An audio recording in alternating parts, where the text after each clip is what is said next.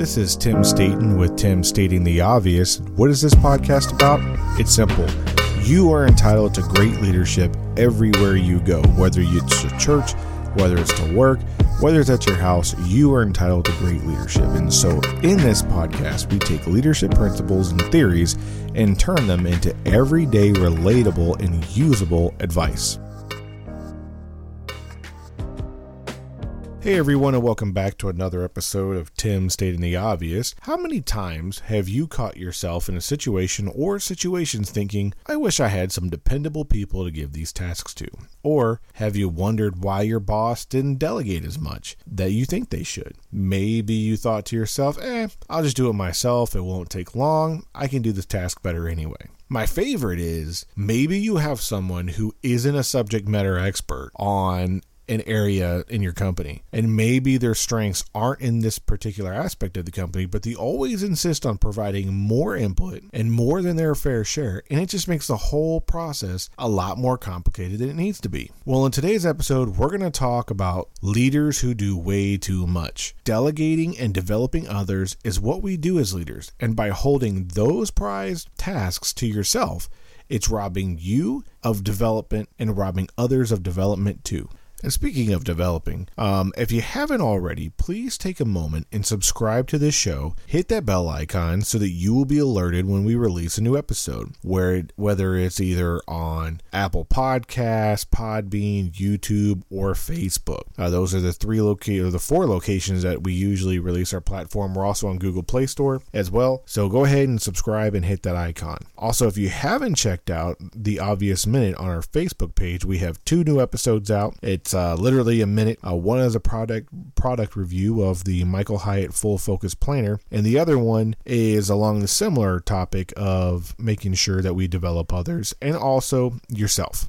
In preparation for this week's episode, I read through several articles and polls on why leaders don't delegate as much. And I found that there are some common ground on which they or we don't delegate. Believe it or not, 25% believed that they could do the job better themselves and if they delegated it. 21% had a fear of failure, so they felt like if they delegated the task that it would fail. 17% feared that they would lose control of the project or control in general. 13% didn't know how to delegate. 11% lacked the trust in those they worked with, and 9% wanted the glory and the praise that came along with the task or project all for themselves. And 4% said that they didn't have enough time to train people to delegate them. And I thought about those reasons, and I thought about my own career and my own past, and I was thinking, I wonder how many categories of those 7 that I have fallen into. Pretty much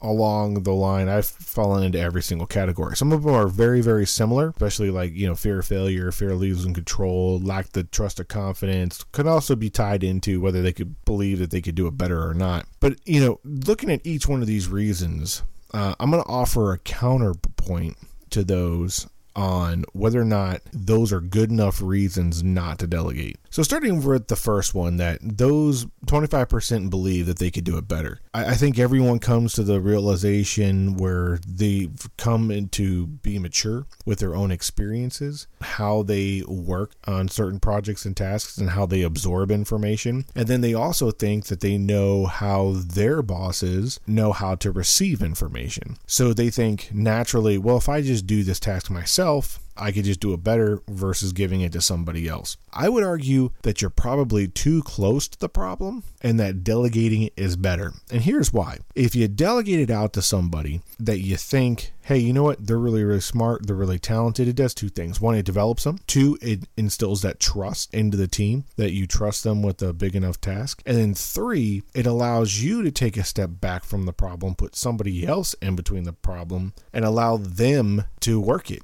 And then you can critique it and refine it as the product is being developed. And between the 2 of you together, or even the 3 or 4 of you, that you delegated it to, much better product than if you just did it yourself. 3 heads, are definitely better than 1, and different points of views into the project. Too many hands, into the cookie jar also isn't good, but a little bit of delegation and a little bit of, collaboration goes a long way. Again, when you delegate, you also have to follow up on the task. So believing that you could do it better than 2 or 3 other people is just false. And for the second category, 21% had a fear of failure, meaning they thought that if they delegated the task that it would run into failure.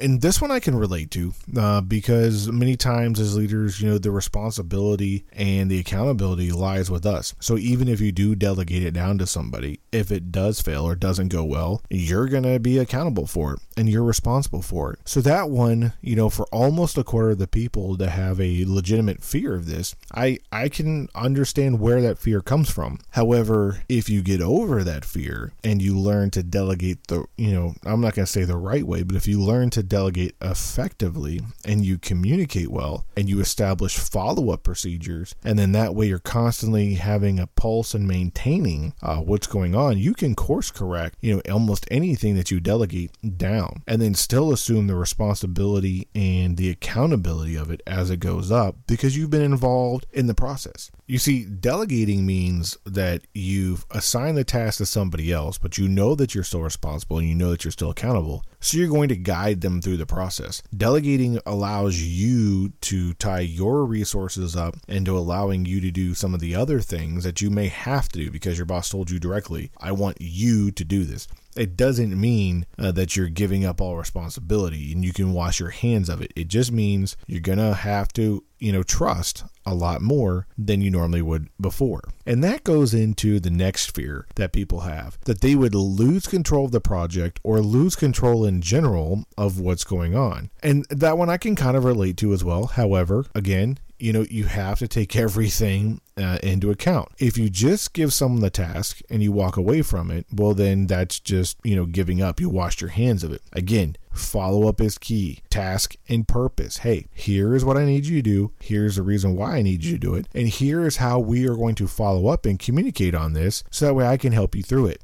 That way they also get the credit. They also get the development and they can grow themselves. If everyone's in their comfort zone all the time, you're not going to grow. You're just going to stay stagnant. Somebody said at one time that, hey, people flourish when you give them a task, you give them a purpose and motivation and direction, and then you follow up with them and you go through the process with them on how they can achieve success. So no matter how you look at it, when you delegate, you're not giving up control, you're empowering control. And you're empowering those who work with you, and you're also building trust. There's all benefits from being able to delegate and follow up. The next one with 13% of the people who said they didn't know how to delegate. A junior leader, I could understand, how you would be worried of, am I delegating the right tasks? Am I delegating to too many people? Am I not doing enough? Well, maybe I should do more. If I'm delegating everything and other people are doing all the work, then what am I actually doing?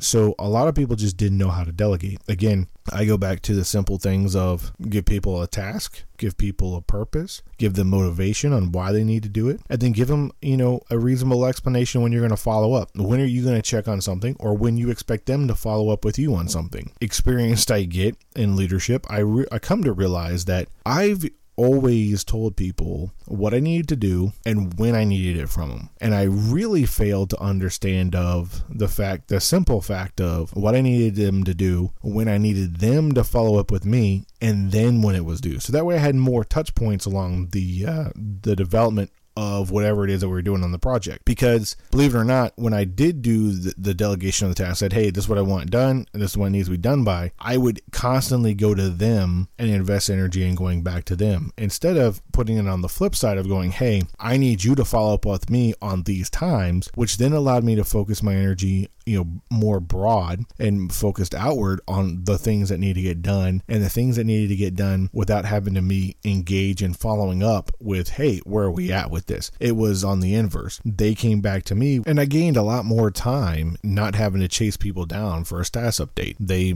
came back to me, which was great. Once I figured that out, delegating became a lot more efficient. And for those that have the 11% with the lack of trust in those that they worked with, that goes to, you have to build a cohesive team, and it all starts with trust. So if you're brand new to an organization, I understand that you're going to delegate a little bit less at first, and then towards the end of your time there, or towards the time that you've been there significantly, you're going to delegate a lot more because you've built that trust, and you've built the trust with those that you work with. And then you also will find out, who you can trust with certain tasks and who you can't trust with certain tasks. And that's okay to know that. At the beginning, I said, have you ever thought to yourself why your boss didn't delegate as much as you think they should? Well, I've been in situations where my boss used to delegate a lot, and then they dialed back on what they delegated. And what it boiled down to is he was losing trust in the team to get certain things done. So he didn't delegate as much. He had a very select few that he would delegate to. And I would say that was robbing the rest of the team on development because he was more concerned about his own success, in which you should be concerned about your success. But you also need to develop others too. And when you get into a situation where you're like, no, this is too grand, too big for me to risk, then you need to go back to focus on building your team and building that trust and building up the talent that you have. And if you can't build up that talent, then there comes a point where you need to bring in new talent, and that's okay too. But just because you lack some trust, go back to the basics, build your team, and get back to the point where you can delegate, especially with those that may have broken that trust with you. Give them smaller tasks so that they can, earn that trust back and get developed as well. The last two, people who want the glory and praise that come with the task for themselves. To me, this is a no-brainer. If you're a leader, guess what? You get the glory and praise that comes with your team succeeding. Just because you did a project and you were the lead on it, if you did it all by yourself and it turns out bad, you're going to get the blame for it. If you delegated it to your team and it did bad, you're going to get the blame for it anyway. So why not develop people in the process? It's a win-win on that one. And if they do good and your team does good, you're going to get the praise and glory that comes with it too. So don't confuse your proximity to something with your importance to something. Just because you're not the first one on the line to do something doesn't mean you're not that important. Just because you delegate the task to somebody doesn't mean that you're not going to get the benefits that come with it of success. Because an individual success leads to team successes, which leads to organizational success. And all in all, you can't beat that. For those selfish people out there who want the glory for themselves, get beyond it, delegate. Everyone's going to get recognition in the end. And lastly, for the 4% that said they didn't have enough time to train people to delegate, well, that goes back to if you don't train your people and develop them, then you will always be doing things by yourselves and you will never get the chance to delegate. And that's just a simple fact. If you don't make the time to train and develop people, then you're going to have to make the time to do everything yourself. And then if you end up doing everything yourself, you're going to miss the bigger picture on a lot of things. I'm a big proponent of you always have to keep, some separation between you and a problem, whether that's people working a problem so you can take a step back and have a different perspective and a more strategic outlook on it, or to have take a step back so you can have the bigger picture outlook. Whatever it is, take the time to develop your people. Take the time to develop them, because if you don't, those 4% are always going to be the ones who are always stressed out, always complaining they don't have enough time because there's too much to do. If you always have the mindset of I don't have enough time, you're never going to have enough time because you don't make the time. You have enough time. You just have to make the time to invest it well. And that goes with not doing too much yourself and developing your people. Allow them to surprise you with their successes and their ingenuity. They will do it. They're completely brilliant. So allow them to be brilliant. As I was thinking about the topic for today's episode and everything that went around with it, there was, tons of reasons of what people said, why they didn't delegate, and they all kind of surfaced around those 7 core topics. And the lower ones, those were kind of, superficial, but the ones at the top, I would say get after them. Take a hard look at yourself, stretch yourself so that way you can grow, then also stretch those around you so they can grow too. Delegating as much as a development tool for others as it is for yourself. Thank you for listening to today's episode of Tim Stating the Obvious, where we talked about if you're doing too much as a leader and you're not delegating enough, you could be setting yourself up for failure. But before we end, I would like to ask if you could please subscribe, comment, and share this podcast with and provide some feedback. Help generate discussion on the subject. I'm sure you've had, your horror stories about delegating, your success stories about delegation. I want to hear it. Other people want to hear it. Also, if you haven't stopped by our Facebook site, please do so. We started with some videos on 1 minute, call it the Obvious Minute, with literally a minute. And then we also have a product review as well. So come check it out. Lastly, I'm very interested in hearing about your stories and your experiences to keep this discussion going. If you have something to contribute. If not, like and comment on, just, hey, thanks, like the input. That's great too. Anything to help generate some type of discussion is beneficial. I really hope you enjoyed this episode and come back for another one. I'm Tim Staten, stating the obvious.